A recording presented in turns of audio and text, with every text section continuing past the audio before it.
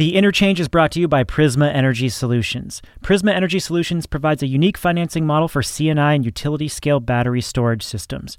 Prisma's customized lease options help you reduce energy demand, participate in both energy and ancillary service markets, improve renewables integration, increase system reliability, and reduce your carbon footprint. There's no design or technology risks, no maintenance hassle, and the upfront capital expense is greatly reduced, especially compared to a system purchase. So go over and visit prismaenergy.com to learn more.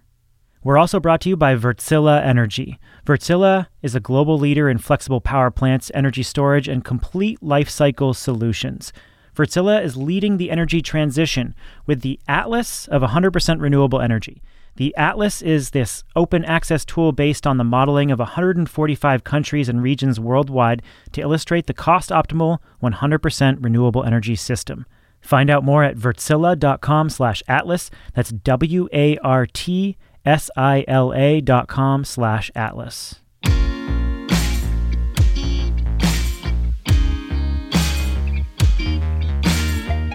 This is The Interchange, conversations on the future of energy from Greentech Media.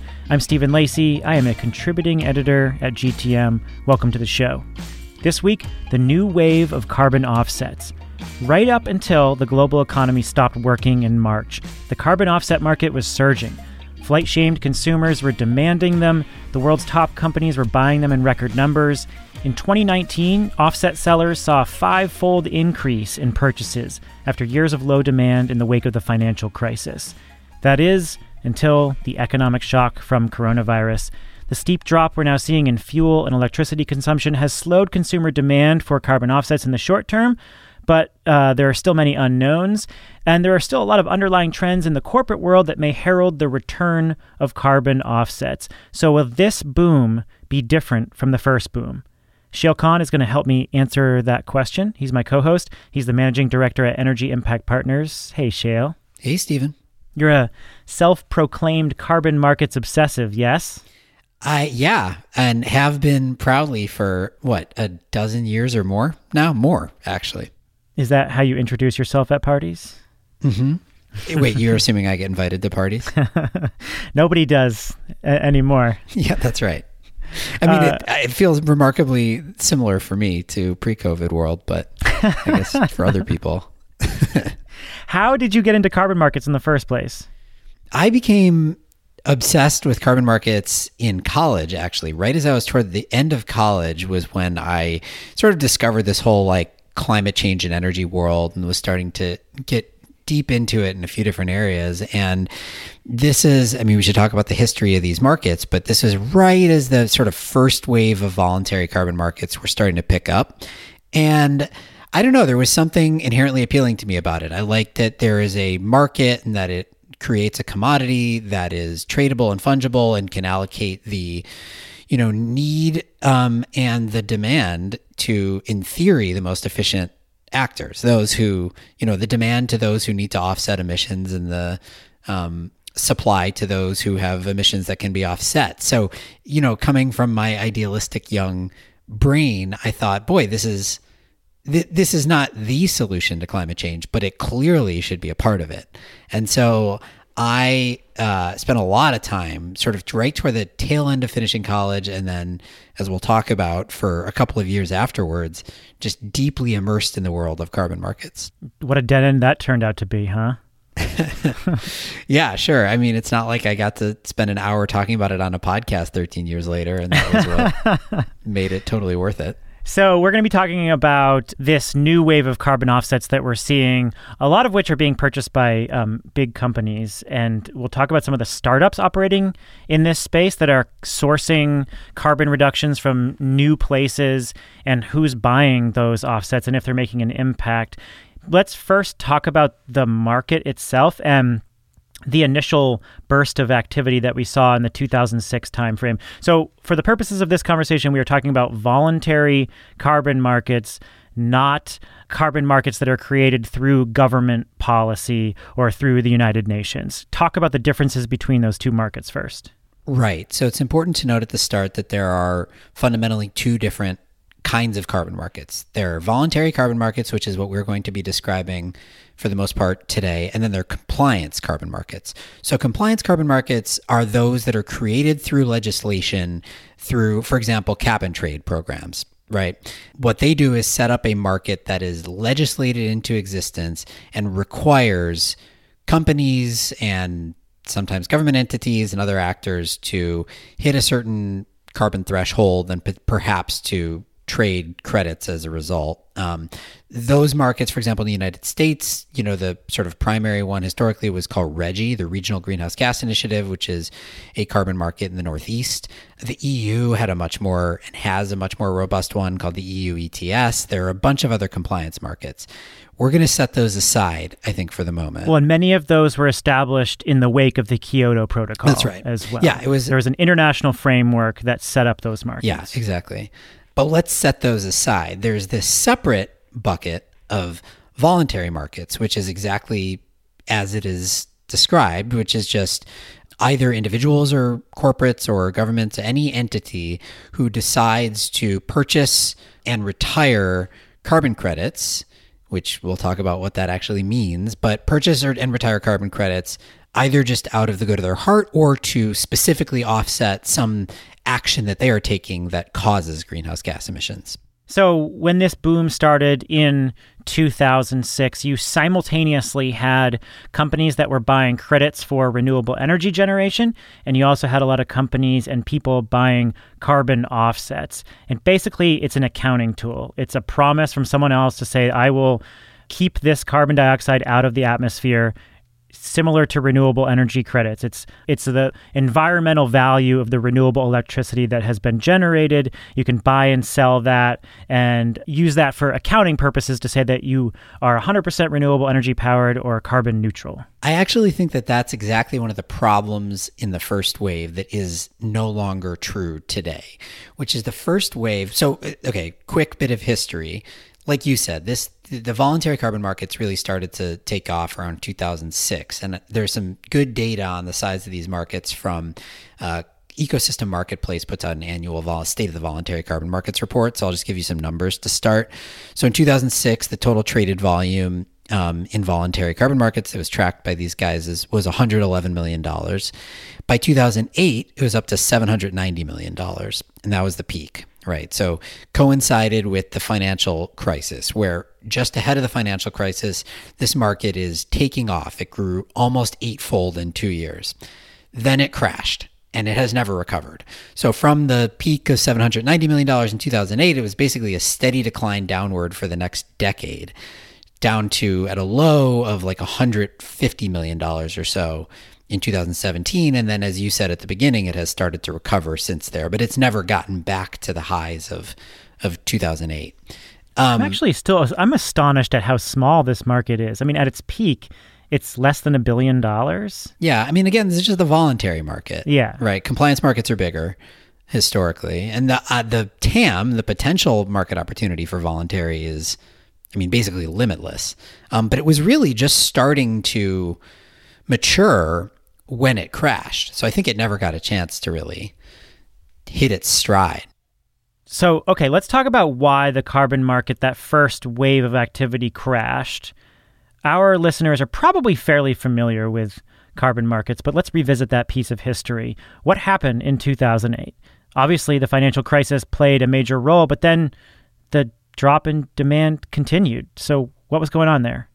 I think three fundamental things caused this market to crash. The first one is the financial crisis. Like you said, the timing just couldn't have been worse for a new market to emerge, and a new market specifically that was voluntary, right? And so when corporations no longer had extra money to spend and individuals no longer felt like their pocketbooks were fat, then that obviously hurt the market. Though, as you said, you would have thought it would have recovered if that were the only reason.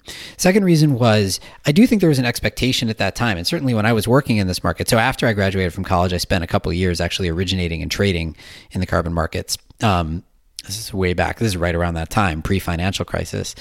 And, a lot of the actors in that market, I think, were banking on, or at least expecting, federal legislation in the United States, at least, to come in that would then create compliance markets. And so there was some, I think, anticipatory buying in these markets ahead of likely compliance markets arriving. Of course, those compliance markets, at least at the federal level in the United States, never did arrive.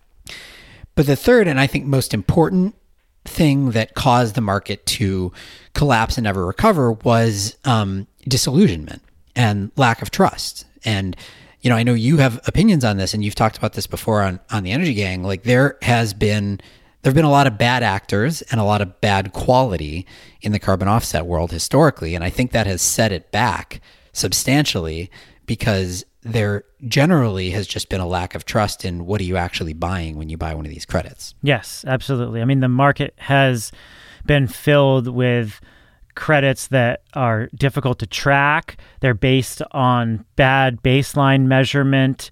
There are a lot of concerns about landowners or countries inflating deforestation estimates just to generate more credits. There's a lot of leakage. So, a landowner could protect one forest for the sake of carbon credits, but then the deforestation activity goes somewhere else, and that's really difficult to track. Trees have to be, if you're planting new trees, they have to be in the ground and growing for a long time to strip meaningful amounts of carbon dioxide out of the atmosphere. And so you need to be sure that those deforestation or those tree planting efforts are actually going to last for a long time. And numerous international bodies have been tracking this market, both the compliance market and the voluntary market, and have found that credits related to deforestation in particular have had a real low impact on carbon emissions. So a report from the UN found that trees planted today can't grow fast enough to achieve the 2 degree Celsius temperature stabilization mark that we're all shooting for. A report in 2016 from Norway found that 85% of offsets had a low likelihood of creating real impacts. And a ProPublica analysis last fall looked at satellite data of forests that had been supposedly protected under carbon markets. And in theory, 88% of the land that they surveyed was supposed to be forested, and they found that only 46% was forested. So that's a real problem, and that has caused a lot of skepticism about carbon markets. Right. So I want to come back around in a little bit to all those problems that you described, because I will just put my cards on the table here. Having spent a bunch of time with some of the companies that are pursuing this new wave right now, I'm actually pretty optimistic that we've solved a lot of those problems with technology, largely. But we can get to that later. So, just finishing out the history, so that I think that wave, the combination of all these other things plus this steady drumbeat of analyses suggesting that the offsets that people were purchasing a decade ago were not real, or at least were not sustained, was enough to effectively put this market into hibernation. But it is coming back. Okay, so that's why we're having this conversation now. How is it coming back? You've been tracking a lot of startups that are sourcing emissions reductions. So what are you finding? Right. So let me give you 4 different categories of companies who are playing a role, I think, in this resurgence.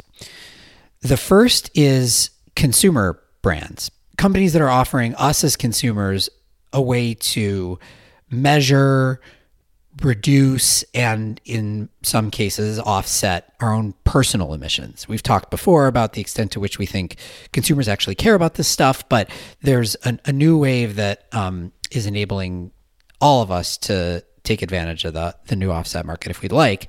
2 examples of this in the startup world would be Wren, formerly Project Wren like the bird. They're, a sort of offset as a service subscription type of product. And, they're known in the venture capital world right now because back when we had this very brief, very hypey bubble around climate tech, Union Square Ventures, which is a venerated Silicon Valley or actually New York-based investment firm, made its first 2 quote-unquote climate tech investments, and Wren was one of them. The second one that I would mention is a company called Joro, which basically asks you to link your information, particularly if you're willing, your bank account information into their platform, and they automatically calculate your personal carbon emissions as a result, and then you can offset them through the platform as well. So there's others, but those are a couple examples on the consumer side. The second would be a whole host of new companies that are trying to originate and mint carbon offsets and sometimes create a market for those carbon offsets in a way that leverages technology to do it better than how it was done the first time. So the first is a company called Pachama, which is a startup that is focused on the forestry offset world, specifically those types of projects, avoided deforestation or reforestation that you were talking about, Stephen, that had a lot of problems in the first time. But they're using geospatial data and sort of machine learning to verify and monitor all the projects that they originate. So that means specifically they're taking satellite data, they're taking drone data and drone imagery, and they're actually measuring on an ongoing basis how much CO2 is avoided by those projects and then continuing to monitor them to ensure that they are permanent, which, was one of the problems that you described. There's another company called Nori that is doing something similar but focused on agriculture emissions. So there's a bunch of others as well, right? So there's the new wave of like carbon credit originators and minters who are leveraging technology to make sure that these projects are real. Then on the demand side of the equation, there are some companies that are starting to offer offsets at, for example, point of sale. So Shopify just announced that they're doing this in part through credits that were minted by Pachama, at least to start. So Shopify now, if you are a Shopify vendor, if you're selling something on the Shopify platform, you can sign up for this. They have a whole process described on their website where you can offer offsets at point of sale. So when somebody goes online and purchases something through a Shopify vendor, there can be a little point at checkout where you can say offset the emissions associated with the shipping of this product. Shopify estimates the emissions associated with the shipping and procures on your behalf via Pachama carbon credits to offset those emissions. And then the final category, I would say, are companies who are voluntarily making commitments on their own behalf to offset their emissions and sometimes to go further than that. And what's new is some of these companies are focused on carbon removal, so sucking carbon out of the atmosphere. So Microsoft was the big announcement a couple months ago saying that they will be carbon negative by 2030. The way that they become carbon negative is by purchasing credits effectively, or the way that they would put it, funding projects that remove carbon from the atmosphere. Stripe just made a huge announcement on their, they had made a negative emissions commitment of spending $1 million on negative emissions, I think a year ago. They just this week announced the first 4 projects that they are funding under that commitment, which is a combination of like direct air capture, literally sucking carbon out of the atmosphere, and things that put carbon to beneficial use, like Carbon Cure, which is basically using CO2 to reduce the emissions embedded in concrete and cement. So all this stuff is sort of floating around simultaneously, and that's what makes me feel like there's some meaningful resurgence in this market. Yes, certainly. I mean, the numbers back that up. All this activity means that the market has been growing in the voluntary market, hit almost $300 million in 2018 into 2019. Who knows what's going to happen, particularly with consumer offsets in the wake of the COVID crisis. But this is definitely amounting to something. There are a few things to unpack there. One is the consumer interface companies like the Ren and Joro. I mean, are they solving a challenge for consumers? If there is this disillusionment, if people like me don't want to buy carbon offsets because I don't believe that they're working, do you think that these companies offer something new and meaningful that will convince consumers that they're buying something that has an impact? Good question. I mean, that's what we'll find out to see whether they're successful or not. I think the ways that they're trying to approach it are, first of all, though you are disillusioned, my guess is that most people, never really heard about carbon offsets in the first wave anyway. So like they don't know enough to be disillusioned yet. But I do think there's some natural skepticism. Are you saying we're not representative of the broader consumer? Certainly not. But, even if they don't already feel that way, I think there's probably some fairly reasonable natural skepticism about the idea of offsets. So one thing that all these companies, the new wave of companies are doing is they're being really diligent about explaining exactly how they are sourcing these offsets, why these ones are quality, how they meet all the standards that you would want to meet, and so on. So they're trying to build trust, which is, I think, if this market is going to regain steam, whether at the consumer level or at the corporate level, trust is the thing that is needed to be built. And so a lot of these new trust and transparency, I guess I would say, a lot of these new efforts are being built around lots of transparency and in the hopes of building trust. And if they can, then I don't know. I mean, consumers, there's clearly concern about climate change. There's clearly concern broadly about our own personal contribution to it. And there's ways in which we can reduce our own personal emissions footprint, but there are limits to that within reason. And so what are you going to do for the rest of it? Is there not a significant subset of the population who would, if they could, balance out their own personal emissions via carbon credits? Speaking of transparency, you're a venture capitalist. Do you have any financial stake in any of these companies? I do not. We have not invested in any of these new offset companies, though, I think there's a possibility we could in the future. And certainly I've spoken to every company that I've mentioned here, but we don't have any financial stake yet. So why would you potentially invest? I mean, what is attractive to you about this market? What questions are you asking that might draw you in?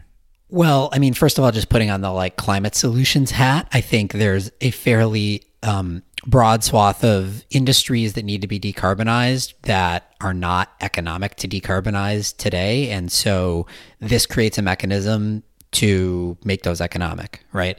Like certainly anything like direct air capture and carbon capture, it's absolutely true. The forestry-based solutions, in the absence of this, it's going to be much slower. So setting aside my financial investor hat, I actually think it could be an important piece of the puzzle for decarbonization. With investor hat on, people say that the factors you need to consider from a venture capital standpoint, fundamentally for any given investment, are some combination of team, tech, TAM, total addressable market, and timing. So applying that lens here, team, first of all, there's a lot of really impressive technology talent that is being brought to bear in these companies. It's traditional Silicon Valley type folks a lot of the time who are applying their skill set to this arena. So a lot of them have really impressive teams. Then tech, this is what is different this time from last time, right? Whether you are Pachama and you're applying satellite imagery and machine learning to verify those emissions to build trust, or whether you are Nori, which, for example, is trying to ensure a lack of double counting, which has been one of the other issues historically by putting this stuff on the blockchain. So tech is a second opportunity to do it different. TAM, total addressable market, is a big open question, right? In theory, huge total addressable market. Whether you're talking about the consumer side or the corporate side, it sort of requires you to take a leap of faith on that enough people or corporates will care that the market will actually be large, but the theoretical TAM is very attractive. And then finally, timing, which is, perhaps the most important one, which is, I guess COVID aside, I think there has been growing interest, particularly among corporates, and you could make the argument amongst individuals as well, to take serious action to mitigate climate change and to do so in a way that is robust and transparent and additional.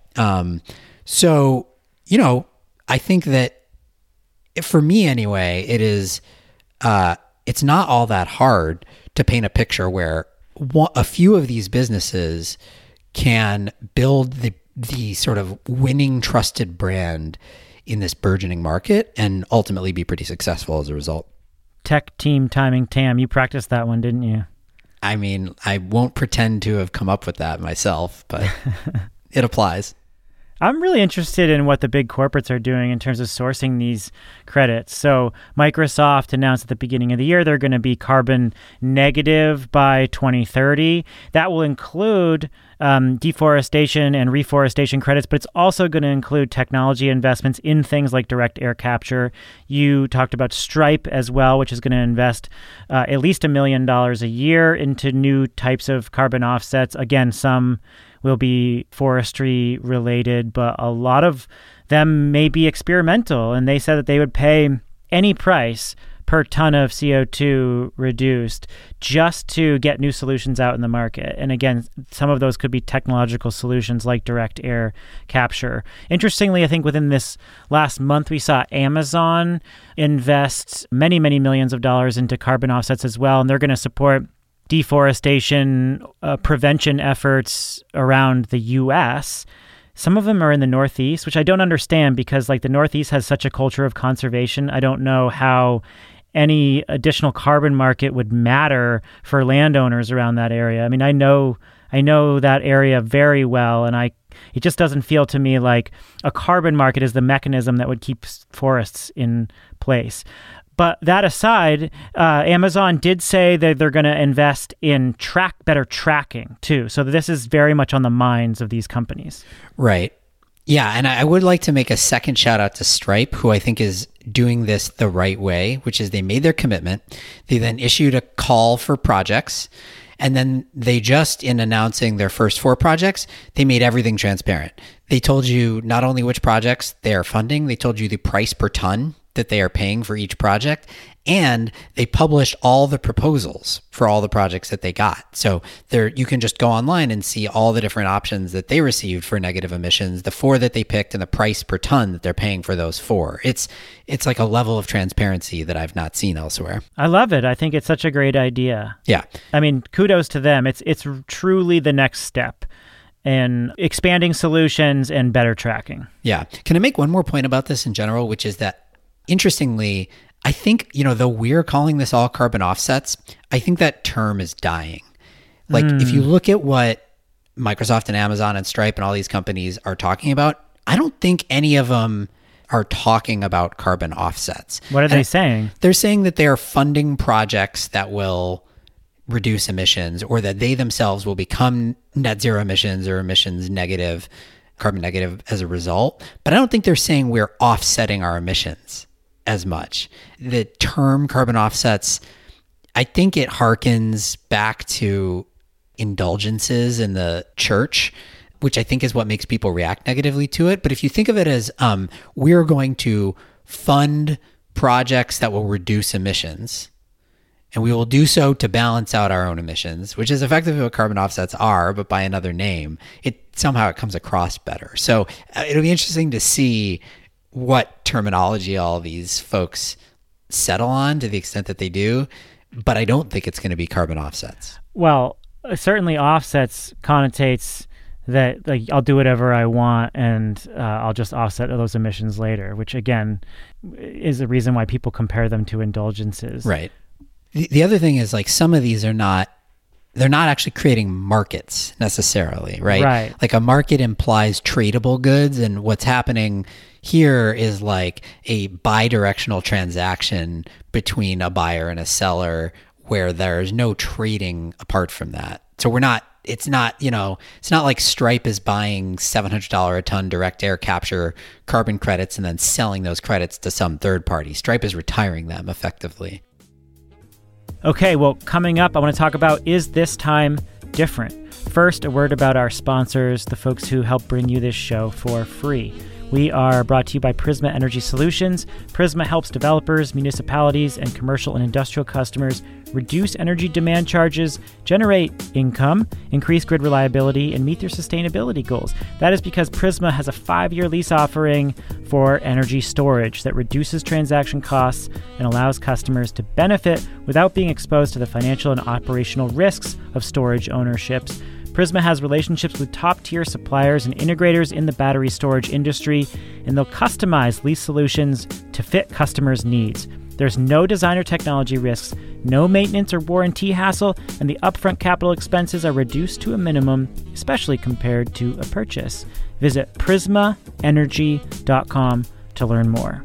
The Interchange is also brought to you by Wärtsilä Energy. With 72 gigawatts of power plant capacity in 180 countries around the world, Wärtsilä offers flexible power plants, energy storage, and life cycle services that ensure increased efficiency and guaranteed performance.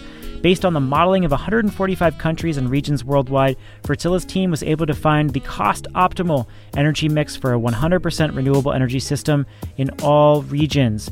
It is known as the Atlas of 100% renewable energy, and you can get your hands on this. It shows the role that different tech will have in power systems, how it's all going to work together, and the goal of this atlas is to help customers choose future-proof systems that's going to optimize operational costs of their power systems. So go download it and see your optimal path at wärtsilä.com/atlas. That's WARTSILA.com/atlas, or find it right there in the show note links. Okay, Shayle, is this time different? What needs to happen to make sure that the disillusionment doesn't set in once again? Well, I think, so as I said before, in my mind, transparency and trust are going to be the make or break deciders of whether this market has any real legs. There's a separate question we should also talk about, which is demand. But before we get there, in order to ensure trust, I think there are 4 characteristics that these new offset providers, minters, and buyers need to ensure. And they all relate to exactly the problems that you were describing at the beginning in the first wave. The first one is that when you mint a credit, it needs to not ever be double counted, and that needs to be certain. In other words, if I plant a tree and I sell some, CO2 avoidance credit from it, I can only sell it once. I can't sell it twice. The second is they need to be permanent. So as you said before, if I plant a tree and then that tree gets cut down soon afterwards, the carbon gets released into the atmosphere. And so you have to ensure that it stays as staying power. The third is this term that has been the bane of carbon markets for a long time, which is additionality, which is basically the idea that my purchase of that credit enabled that project to happen. Were it not for my purchase of that credit, or were it not for that credit existing, the project would not have happened, because otherwise your purchase of the credit has actually achieved nothing. This is one of the big issues, for example, for using renewable energy to generate carbon credits, which is you got to make the case that if I weren't going to buy this CO2 credit from that wind farm, the wind farm would never have been built, right? That's additionality.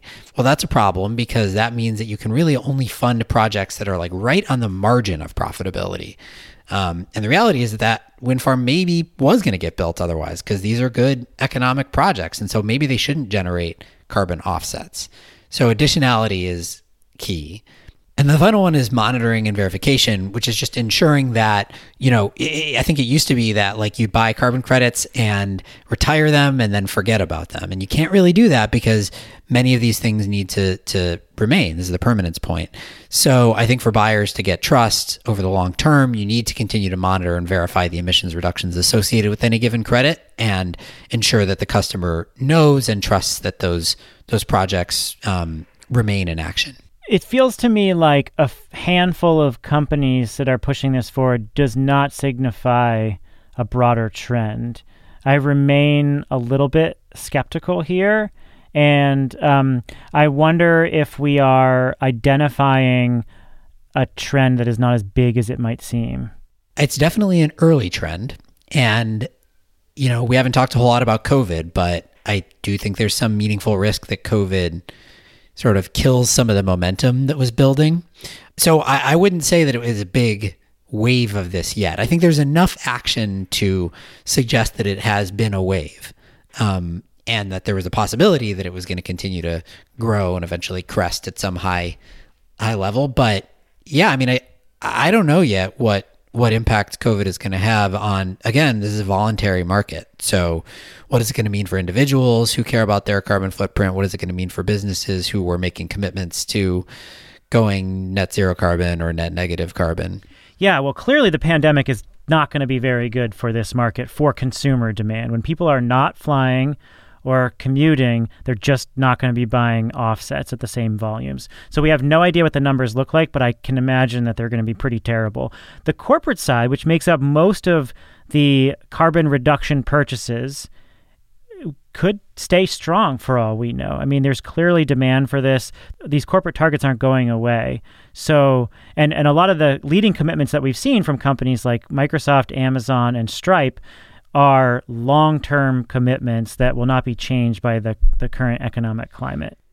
I think, well, first of all, on the individual consumer side, it's definitely true that, we are broadly emitting less, and so we would have less to offset, particularly from travel-related emissions.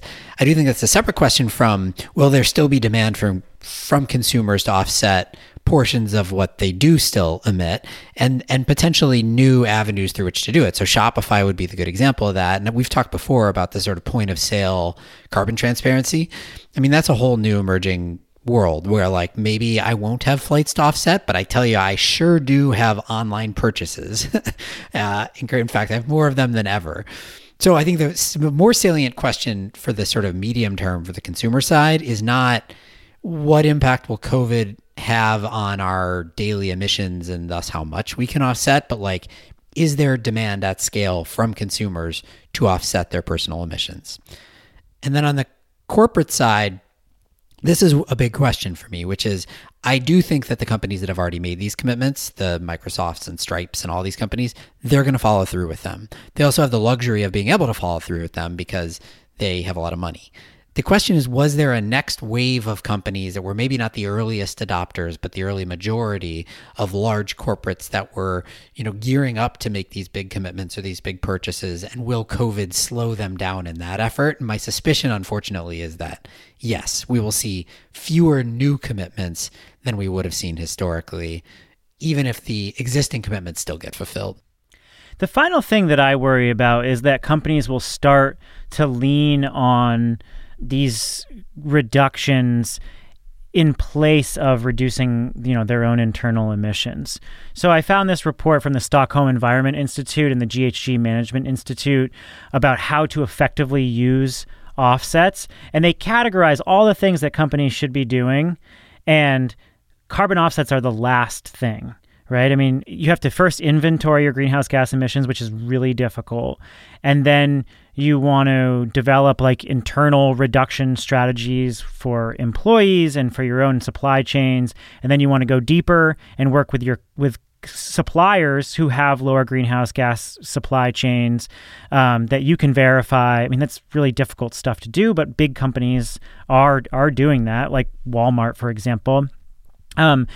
Only after you've done that do you go out and buy offsets to cover any remaining greenhouse gas reductions that you might need to cover.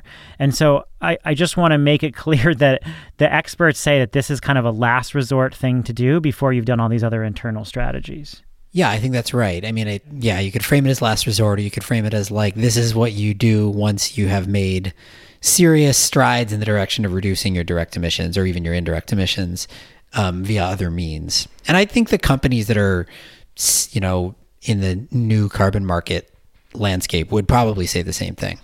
Yeah, I think a company like Microsoft would definitely say that, but a company like Amazon might not. I mean, Amazon has really been behind on this. And Amazon just made that big climate pledge, which was prior to the announcement about all the forestry that they're funding. So Amazon, I'm sure, is behind many other companies, but they have separately made their own, pretty significant climate pledge. Well, the forestry piece was the first announcement as part of that climate pledge. Well, I mean, depends how you define it. So when you're announcing that you're going to be protecting forests in the Northeast as your big investment, what about that? I don't know. That's not a great. What about making the largest order of electric delivery vans in the world and investing in Rivian directly that's good as well, right? Definitely. They use Plug Power fuel cell forklifts in their facilities. I'm not saying that they're there already, but I mean, I think Amazon is both pursuing direct reductions itself and funding forestry as well, which I think most of these companies that are doing it probably are, because they're sensitive from a PR standpoint, if nothing else, to the idea that they would just be offsetting and